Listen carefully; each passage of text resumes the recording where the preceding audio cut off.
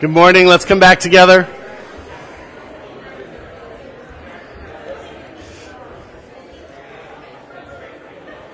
I'd like to also welcome those that are watching online and those that are watching out in the gym. We have a lot of different locations this morning, and it's good to be worshiping together. I do love that the kids are in here. We have a couple family services throughout the year. Kids under 10, so 9 and younger, raise your hands for me, okay? Raise your hands. Okay, we have a few of them, okay? Why do we celebrate Easter? One of the kids answer me. Because Jesus rose again on Easter. That's in a nutshell why we're here, right? Is that worth celebrating? Yeah, it's one of those events that changes everything. We're used to that, right? We have events that change everything in life. Now, when we think of that, we can think of a variety of things. Things like events or statements like, we're just going to shut down for 2 weeks to flatten the curve. And life is different. Things like, I don't think that engine's repairable. And life is different. Things like, I'm sorry, we're going to have to let you go. We just don't have enough work. And life is different. Now, we think in the negative. My first thought when I was thinking through that question was all these negative things. But in reality, there's a lot of positive things, right? Oh, you're hired. You'd be perfect for that position. Oh, you're approved for that house. Yes, I'll marry you. One little statement that changes the rest of your life, right? At least it should change the rest of your life. And when we think of these events, each of them could change our lives, or if we ignore them, if we say, that's not important. Yes, I'll marry you. Oh, great. And if we went on living the exact same way before that statement, there's problems. Trust me, there's problems. Because you're not going to be single anymore. Your life is different. The resurrection, Easter, the cross, and the empty tomb are one of those events. They are the ultimate event that changes our lives, or should change our lives, that change everything. And it's not just that we're celebrating that Jesus rose from the dead. Now that is amazing and that is worth celebrating, but it's not just the intellectual thing of how can someone that's dead come to life. That's not the only thing we're celebrating today. We are celebrating that event changes our lives. And through the cross and the empty tomb, Jesus was rebirthing us, reconciling us to the Father, and giving us new life. And we can look at Easter even just as fire insurance. I'm saved, I'm going to heaven, I don't have to worry about it. But God wanted so much more through Easter. He wanted so much more through the cross and the empty tomb. He wants to come in and infiltrate our lives and change us from the inside out and change every moment, not just at the moment of salvation, but from there on. He wants to renew us in new life and make that possible. I want to start by reading the story of the resurrection, and then we'll jump to Titus, our text for this morning. But it's appropriate to start by reading the event that changed everything, the before and after. Before this, Christ is still in the grave and people are mourning and people are in despair. And the disciples think that the Savior who they had put their trust in is gone. And the disillusionment they must have felt, the frustration, the anger, the pain, the embarrassment they must have felt, changed on Sunday morning. In Luke chapter 24, but on the first day of the week, at early dawn, they went to the tomb, taking the spices they had prepared, and they found the stone rolled away from the tomb. But when they went in, they did not find the body of the Lord Jesus. While they were perplexed about this, behold, 2 men stood by them in dazzling apparel. And as they were frightened and bowed their faces to the ground, the men said to them, "Why do you seek the living among the dead? He's not here, but he is risen. Remember how he told you while he was still in Galilee that the Son of Man must be delivered into the hands of sinful men and be crucified and on the third day rise." And they remembered his words. And returning from the tomb, they told all these things to the 11 and all the rest. Now it was Mary Magdalene and Joanna and Mary, the mother of James, and the other woman with them who told these things to the apostles. But these words seemed to them an idle tale. Someone runs in and says, someone rose from the dead. Our first inclination would not be to believe it. And they did not believe them. But Peter rose and ran to the tomb. Stooping and looking in, he saw the linen cloths by themselves, and he went home marveling at what had happened. The event that we celebrate this morning, the event that I hope changes us from here on out. And so this morning is a reminder. This morning is a chance to celebrate, to remember, to worship, and just to be reminded of the work that Jesus has done. We're going to be looking at Titus chapter 3 this morning, and we're going to continue our series through Titus, but the text for this morning is a perfect Easter text, because Paul has been talking to Titus about how to live your faith and how to live out your Christianity in real everyday life, that it's not just enough to know it, we've got to live it. And he gets to Titus chapter 3, and he begins to deal with, okay, how do we get our relationships right with people around us? How do we get our relationships right, our horizontal relationships right in our communities and interact well with others? And he says, this is how you do it. Remind yourself of the cross and the empty tomb. Remind yourself of salvation. Remind yourself how God has changed you, and this event should change everything. And really this morning as we go through the text, we're just going to look at three major points. What were we before the work of the cross? Who are we now because of the cross? And how then should we live in light of the cross? We're going to look through that in Titus chapter 3. So turn there with me. If you don't have a Bible this morning, underneath the seats will be a black one like this somewhere. And in fact, if you don't own a Bible, please take that home as our gift to you. A chance for you to have God's Word. And we'll be in Titus. And if you're wondering where that is, it's on page 998 in this Bible. If you have a different Bible, don't go to 998. But in this Bible, 998, because I want you to see that what we're talking about this morning is right out of God's Word. We're not making it up. Even though this sounds like an incredible story, this really happened, and God revealed it to us through His Word. In Titus chapter 3, 1 and 2, we start with two verses that talk about these horizontal relationships.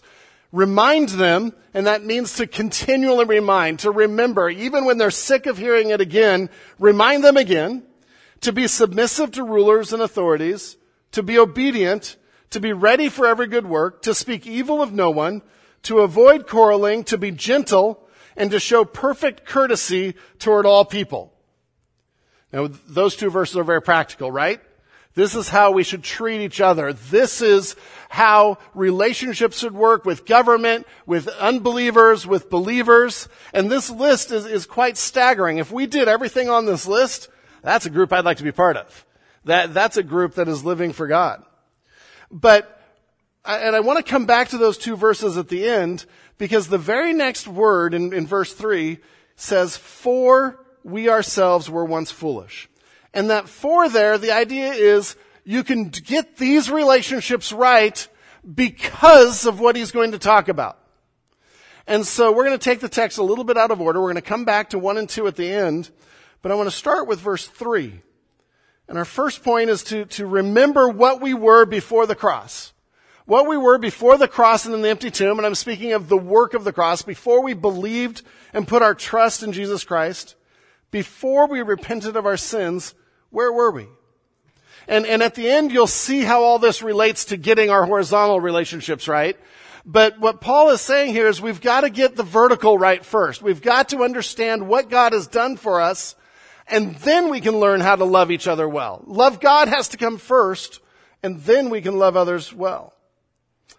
And so in verse 3, he says, for we ourselves were once foolish, disobedient, led astray, slaves to various passions and pleasures, passing our days in malice and envy, hated by others, and hating one another. I sort of like the first list better, 1 and 2. I want to live in that group. I don't want to live in the group of number 3, but what Paul is doing is he's describing our state before God saved us. Our state before God reached out with His love and reached out with the act on the cross of paying our sins before He saved us, where are we at? And this is an important reminder for us to even appreciate Easter, to even appreciate God's grace and appreciate the cross. What were we before the cross? And he gives this list of just incredibly tough things. And he's talking to Titus, who's ministering in Crete, an island of really rough people. And so I can picture Titus. It would be easy to start looking down on people. If you're a believer, a mature believer, and people around you are just jerks, sometimes it's easy to think they're jerks, right? But that is not how God sees them. And so I think Paul here is gently instructing Titus of how to look at the people around him, even when it's hard, even when they act like idiots. Even when they cut them off on the freeway. Okay, maybe they don't cut them off on the freeway. Chariots, you never know. But we live in a world of some dark things. We live in a fallen, broken world. I would bet everyone in this room was frustrated with people this week sometime. Fair? And it's because we're a fallen people. And so Paul says, okay, let's think of you. And actually he uses the word we. He includes it in it. And so he reminds him, so were you. So was I. We were fallen and we were broken. It's important to understand this, what we just see in verse 3 here, this is our natural state. Every one of us is born a sinner. We don't teach kids how to sin. We don't teach kids how to lie. They are very capable of picking that up on their own somehow. It's because we are born sinners and there is nothing we can do to break that innate sin nature. And we start by being honest with ourselves and saying that's what we are. And if we look at this list, we can see ourselves all over this list. For we ourselves were once foolish. And the idea is ignoring the truth, no spiritual understanding. Our sin nature actually blinds us to the truth. It blinds us to the truth that we need God. It blinds us to the truth that we are sinners, and you may be listening today saying, well, I'm not a sinner. And that's your sin nature blinding you to that, because if we look inside, we know we all are. We know we all have junk in our lives. And so, before Christ, we are foolish. Before the cross, we can't understand, we can't save ourselves. We think our good works will do it. We don't understand the impact of our sin, and that we have to pay the penalty for our sin. Then he says you're disobedient in relationship to God, in relationship to authority over us. And really, if we think of our fallen nature, our sin nature, we want to do what we want to do. And I really don't want someone else telling me what I want to do, because I want to do what I want to do. And we all fight this. We all chafe against authority of someone telling us what to do. Again, back to parenting. Do your kids love it when you say no? No. Do we as adults, do we love it when someone tells us no? No, we just hide it a little better. We argue it a little better and fight it a little harder. The verse goes on to say you are led astray by the falsehood of this world, by the systems of this world. This world is saying live for yourself. Live for your own pleasure. You're basically good. Do what you want. YOLO, you only live once, so go out and live life. That is the argument of this world. And the argument of this world now is that this message of the gospel is backwards and somehow not true, somehow weird and destructive to society. That's being led astray when we start to marginalize the very thing that could help society. He goes on to say, okay, you're foolish, disobedient, thanks, we're doing well, led astray, slaves to various passions and pleasures. And when we think of our fallen state, when we think of getting involved in sin, even as believers, when we give ourselves over to sin, it really is slavery to passions and pleasures. Because once we go down a path, once we start down a path of seeking our own pleasure, following and giving in to our desires, it is hard to switch gears.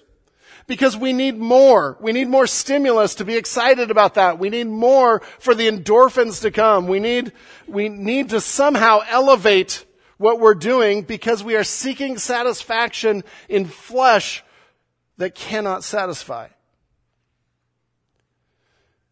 And so we keep looking for the next rush. And literally this terminology is perfect. We are enslaved to sin. And we know this. Someone who is angry and fighting an angry life keeps being angry, and they get angrier as they try to fight their anger. Someone who is struggling with purity, it's more and more to try to satisfy those desires. Someone who is struggling with alcohol or drugs or self-medicating to try to escape, more and more to try to do that. And nothing satisfies because all of those things are temporal. This is a description of where we all were. So before we start thinking how good we are this morning, we're starting with the bad news. Blaise Pascal said this: when the passions become masters, they are vices, and they give their nutriment to the soul, and the soul nourishes itself upon it and is poisoned. Our passions become masters, and they do give nutrients to the soul, but those nutrients are poison and destroy us. And so Paul says we're slaves to various passions and pleasures, passing our days in malice.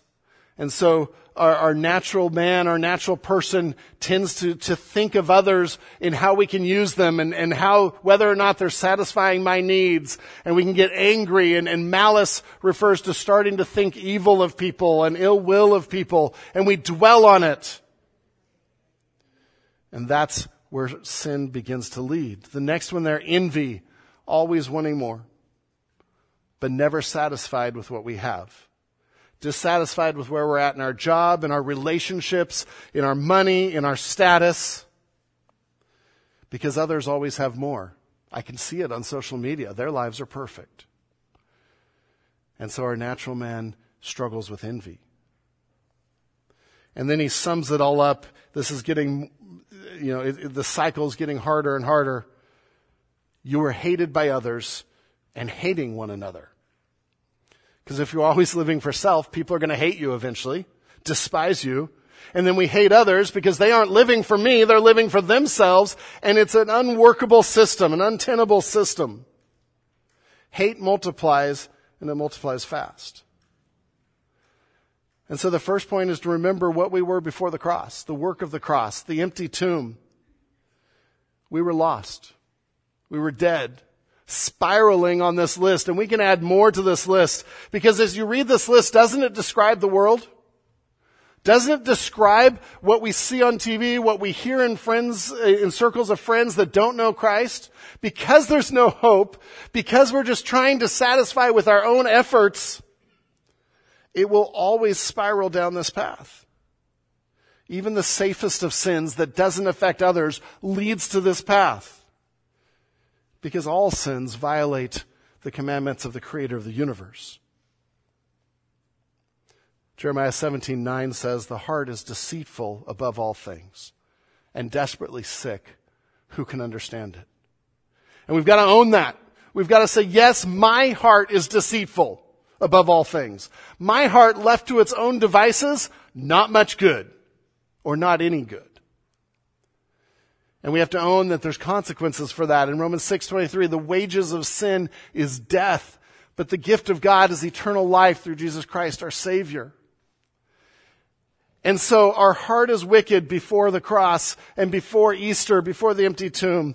We have sinned, and that is our natural state, and we will keep sinning, and that will keep multiplying. And the consequence for sinning against an infinite God who is all powerful, who is all righteous and all holy, the consequence must be that that sin is eliminated, which results in our death. So that's where we are before the cross. Dead in our trespasses and sins, unable to save ourselves, rightfully bearing the consequences and penalties for our sin. And so Jesus died as fully man to pay that penalty, to show a different path, the end to sin. See, the things in verse 3, what we were before the cross, they necessitated the cross, because we can't save ourselves. We can't pay for that sin. They necessitated the cross unless God was the kind of God that would just let us rot and die. Our things necessitated the cross. My sin made it necessary. And I start here with a little bit more sobering thought because we need to think about that this Easter. We need to understand the gravity of the situation to understand how great the change is and how great the gift of salvation was. So the list in verse 3 should help us remember the magnitude of God's grace, to feel the glorious weight of it. Praise God, the text doesn't end at verse 3. And the very first word of verse 4, I would highlight and underline whatever you feel comfortable with in your Bible, but. And that says a change is coming. But God changed everything. And so we start in verse 4, but when the goodness and loving kindness of God our Savior appeared, He saved us. And boom, we have an event that changes everything. Jesus came, fully God and fully man, lived a perfect life, deserved no punishment, and hung on the cross, taking yours and my punishment for verse 3, for all those things. And on the third day, rose again. And so number 2, the second section, verses 4 through 7, we're remembering what we are because of the cross. What we are now because of the cross and the empty tomb. And I've just got to be straight up. I'm speaking to those that have repented and given their life to Jesus. Because that's when the cross applies to us. So this doesn't just go to everyone. It's available to everyone. But when we repent, when we give our lives to Jesus, now this second point applies to us. We are to remember what we are now because of the cross and the empty tomb. There's a couple thoughts as we look through this. The first is the cross and the empty tomb were God's idea and solely His work. They were out of His goodness, out of His kindness and love for us. And this should make us smile and this should make us celebrate. But when the goodness and loving kindness of God our Savior appeared, He saved us. Why did God send Jesus? Why did Jesus endure the cross? Why did He go through the punishment and the torture? He did it because God is good, or that can be translated kindness. He's infinitely kind and loving. And so when we say God loves you and so He sent His Son to die for you, that's not a silly statement. That's not just something we want to put on a coffee cup. That is over and over in Scripture. The very act of the cross proves His love and proves His kindness. Because verse 3, what do we deserve? Nothing. We deserve death. But God stepped in His goodness and loving kindness. He saved us. And I love even the next phrase, not because of works done by us in righteousness, but according to His mercy. And so when I say that the cross and the empty tomb were God's idea and solely His work, nothing you and I have done earns it. There is no way we can be good enough to somehow earn God's favor and say, yes, Jesus did this for me because of what I did, because I'm good, because I went to church enough, because I gave out enough food packets to people in need. Nothing we do earns God's salvation. It is solely His work and His idea, because before we're saved, we're verse 3. We're dead. And even the things we try to do are filtered through impure motives and just sinful ways. And so God said, it's not up to you. Praise God, it's not up to us, by the way. Praise God, it's His work. And He already has done it and already fulfilled it. And He looks at us in His love and kindness and says, I'm going to choose to save you. And I'm going to choose to send my Son. And you know what? You just have to accept His gift of salvation. Repent and have faith in Him, because nothing you do is going to earn it. Now, think of a baby here for a minute. We have a couple newborns. We have a bunch of newborns. When a baby is born, How well do they do at feeding themselves? They don't. How well do they do at caring for themselves? They can't. And I think that's a picture of, as a baby, we do everything for them, a picture of God's salvation to us. He does it all for us. The difference being we weren't born yet. We were dead in our trespasses and sins, and then we were reborn because of his work. Mom and dad do that because they love that baby, because they care for that baby.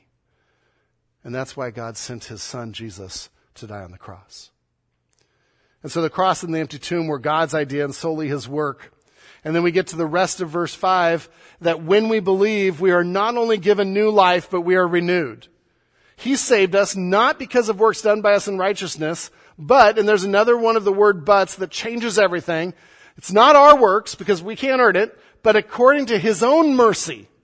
And mercy there means not giving someone what they deserve. So verse 3, we deserve death, we deserve punishment. Mercy says, I'm not going to do that because I have a different way. But according to his own mercy, by the washing of regeneration and renewal of the Holy Spirit. And we see two gifts there. We see the washing of regeneration, and the washing there refers to a cleansing of our hearts. An inward cleansing where Jesus is, because of his work on the cross, because he's paid for our sins, now he is giving us his forgiveness. God is forgiving those sins. He is washing them away. He is cleansing them because he has paid the price of those. And so the washing of regeneration is the idea of new birth. At that point, we become saved. We are new creatures, new creations in Jesus Christ. But then the next word is there, and this is renewal, and this is why our theme today is renewed. The next verse says it didn't stop there, but rather it's an ongoing renewal of your life, of every part of your life. So Jesus wants us, but we are still dead in our trespasses and sins. Although he saves us and makes us alive, we still have all these old ways and all this junk in our lives. The renewal says, I'm going to redecorate. I'm going to and the word actually has the idea of renovation. That God comes in and completely renovates our lives and changes our lives so we can live for him moving forward. This is amazing. This is good news, because if we think of salvation just as, it's a one and done and I'm good, then we're still alone the rest of our lives. We have no way to live for Jesus. But the cross and the empty tomb, the salvation that God gave us, wants to renew us and renovate our lives in an ongoing fashion. This is what we would call sanctification, where Jesus is changing us. I have a couple pictures. Can we go to those pictures? I love before and after pictures. We renovated our house. Took a short time. This isn't our house, but I didn't have before pictures of our house. It was a while ago. Before digital. I know some of you are like, there was before digital? But I love renovation, and we maybe took 15 years to renovate our house. But some before and after pictures, right? Kitchen on the left, kitchen on the right. A little bit of a difference? Now, does that affect life going forward? Absolutely. Here's another one. Kitchen on the left. I think this was from a flipping house. And the kitchen on the left is a mess. It's been destroyed, as many abandoned homes are. Kitchen on the right is the after. Now, I love the next one. It's the same house. Well, okay, they rebuilt it completely. They renovated it completely. I think this is a great picture of the word renewed. Because Jesus comes in and he doesn't leave a lot. Because what we had was verse 3. Instead, he changes us completely. He rebuilds. He renews and restores and gives us a life that we can continue living in from here forward in a way that is pleasing to him. So think renovation when you think renewed. Jesus bought the house and now he's changed it. And we need that. He renews our heart, cleansing us from sin, helping us follow him. He renews our mind in Romans 12:1-2, giving us a new, renovated way of thinking that's completely different from verse 3 status. He renews our actions and our motivation, which is where we'll come back to in verses 1 and 2. To say, you don't act like the world anymore. I have changed you. I have renovated you. I have renewed you.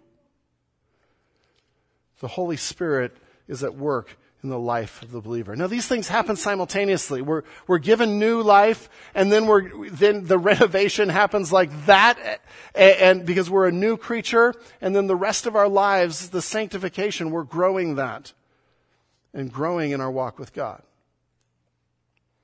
But praise God, He doesn't just save us. Praise God, He changes us. Verse 6 is part of this. We're changed by the regeneration and renewal of the Holy Spirit, whom He poured out on us richly through Jesus Christ our Savior. And the wording there is a similar description to Pentecost we see in Acts chapter 2, where God gives His Holy Spirit to live within us, to indwell us, to help us live renewed lives. What that means is whatever we are facing, the Holy Spirit is still renewing us to face that, and still with us to face that. In fact, it says, whom He poured out on us richly or generously. The Holy Spirit is enough for whatever you're facing. He's more than enough for whatever you're facing. And this rebirth and this renewal is what the resurrection assures us of. It's what it's a picture of, right? So Jesus on the cross, taking our sins on Him, that's verse 3. He's embodying verse 3, what we were before. And then the resurrection, Sunday morning, the empty tomb, He's showing us what it means to be reborn and renewed. We were dead. Jesus died carrying our sin. Because Jesus was resurrected from carrying our sins, we are renewed from being dead in our sins. We died with Christ. We rise with Christ because He was there in our place. And finally, the last part of what we are now because of the cross, the next verse there, so that being justified by His grace, we might become heirs according to the hope of eternal life. We then have a new standing as part of God's family. Being justified, the idea of justified, it's a legal term that says this is taken care of. This sin that was there, the payment that you should have to make, that's been taken care of. It's a legal statement of paid in full. And we are covered in Jesus' righteousness. By His grace, it says, we're getting something we don't deserve. We don't deserve His righteousness. But then more than that, the second part of that, if we come to Christ and repent and give our lives to Him, it says we become heirs according to the hope of eternal life. In a family, who are the heirs? The children. And what this is saying, this is terminology that says God adopts us into His family. What we were before was dead, alienated from God, and now because of the cross, we are adopted into the family if we repent and come to Him, if we make that decision. We become heirs of everything that God wants to offer His family, including the hope of eternal life. God has eternal life secured because of the resurrection. And so, because of the resurrection, we know we're going to be okay. We know we're good. No matter what we face, if we face a death of a loved one, it's hard, but we know because of the resurrection, we're going to be okay. If we're facing challenges in life and ridicule in life, we know because of the resurrection, there is a living hope, a new hope that we look forward to, and we're going to be good. Because Jesus rose from the dead, it's covered. Death and sin have no power. Because He lives. Because He lives. And so we come to the last point. We looked at what we were before the cross, what we are when we repent and come to Jesus because of the cross. So then how do we live in light of the cross? What does that mean? Because it's more than just an intellectual assent to that, like I mentioned. And there we come back to verses 1 and 2. And so we just the full circle back to what Paul was saying. Because of what Christ has done in your life, we can live for Him in everyday life. We should live for Him in everyday life. The renewal from the cross gives us a new way of relating to people, a new way of acting. And because of the renovation done, we now have a new attitude out of which we act. We now have a new motivation out of which we treat people. And so our faith must show in our works, in our life. And so the third thing we're remembering is, how should we live in light of the cross and the empty tomb? And the answer is, very specifically here, there's many more ways, but where this passage is going, we need to remember that others need the same mercy that we were undeservedly given. We need to remember that others need the same mercy that we experienced, even though we didn't deserve it. In fact, we deserve punishment ourselves. And so, I know we read these at the beginning, but read these in light of the cross and where we were and what God renovated or renewed us to be. Remind them to be submissive to rulers and authorities, to be obedient. And this first section there has to do with how they interacted with authority, how they interacted with those over them. Now keep in mind, the church is already being persecuted, and the goal here, the main thing, is the gospel moving forward. And so Paul's saying, stop agitating things and be concerned with the gospel. Keep first things first. The idea here is to be loyal citizens, not causing political agitation, which would bring the gospel under suspicion, but to be obedient, to conform to the regulation of civil authorities. Not just doing your own thing, which is what we were in verse 3. Not just doing our own thing, but remembering our standing before God, that we are heirs, that we have been given incredible mercy. And so Paul says this relationship starts to affect these relationships. Starts with authority, and then he's going to talk about other people. In fact, part of this, and this could be towards society or community, to other people, to be ready for every good work. The renewal gets us ready to do things that God wants us to do. We can move beyond ourselves and our selfish desires and proactively do good things for others and the community. So this talks about, being a good influence around us. Being a positive influence on those around us. So many times we can get so caught up in our own little lives, and Easter says, break out of that and start thinking of others, like Christ did for you. Start modeling what He did for you, the great mercy you experienced, and give a little bit of that to others. So what we believe affects how we live. Now again, as we've talked in this last year, Paul isn't saying here to obey when we're asked to sin. But when it's not asked to sin, he's like, be submissive, come under leadership, be obedient, because that is going to be a good testimony. But to be ready for every good work for the good of society and His community. If Jesus died for me, surely I can go a little bit out of my way to help someone else that Jesus died for. He goes on then to talk about relationships within human relationships, within people. To speak evil of no one. Refrain from slander. Don't say things that harm other people. Because that's not showing mercy that we were shown first of all, but we're saying things about the people God wants to show mercy to. That God sent His Son to die on that cross for.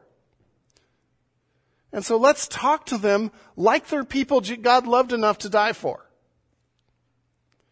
And so we should be inspecting all of our talk about each other. It says, speak evil of no one, not even those that oppose us. Not even those of the opposite political party. Not even those that we disagree with or that hurt us. He goes on to say, avoid quarreling. Be peaceable is what that literally means. These people need Jesus. Be gentle, be gracious to them, because Jesus is going to take care of their rough edges, and they need Him. Show perfect courtesy toward people. You don't have to teach them a lesson through your lousy attitude. They need Jesus. Let Him do the work. Instead, be considerate. Be able to go beyond ourselves, beyond our own self-centeredness, and understand that these people are people that Jesus died for. See, a renewed life, the cross and the empty tomb, reminds us that before the cross, we were sinners and we were destined for death. And because of the cross, when we put our faith in Jesus Christ, we become heirs, we become part of God's family, and we are renewed. It's the greatest after picture ever. But then how should we live?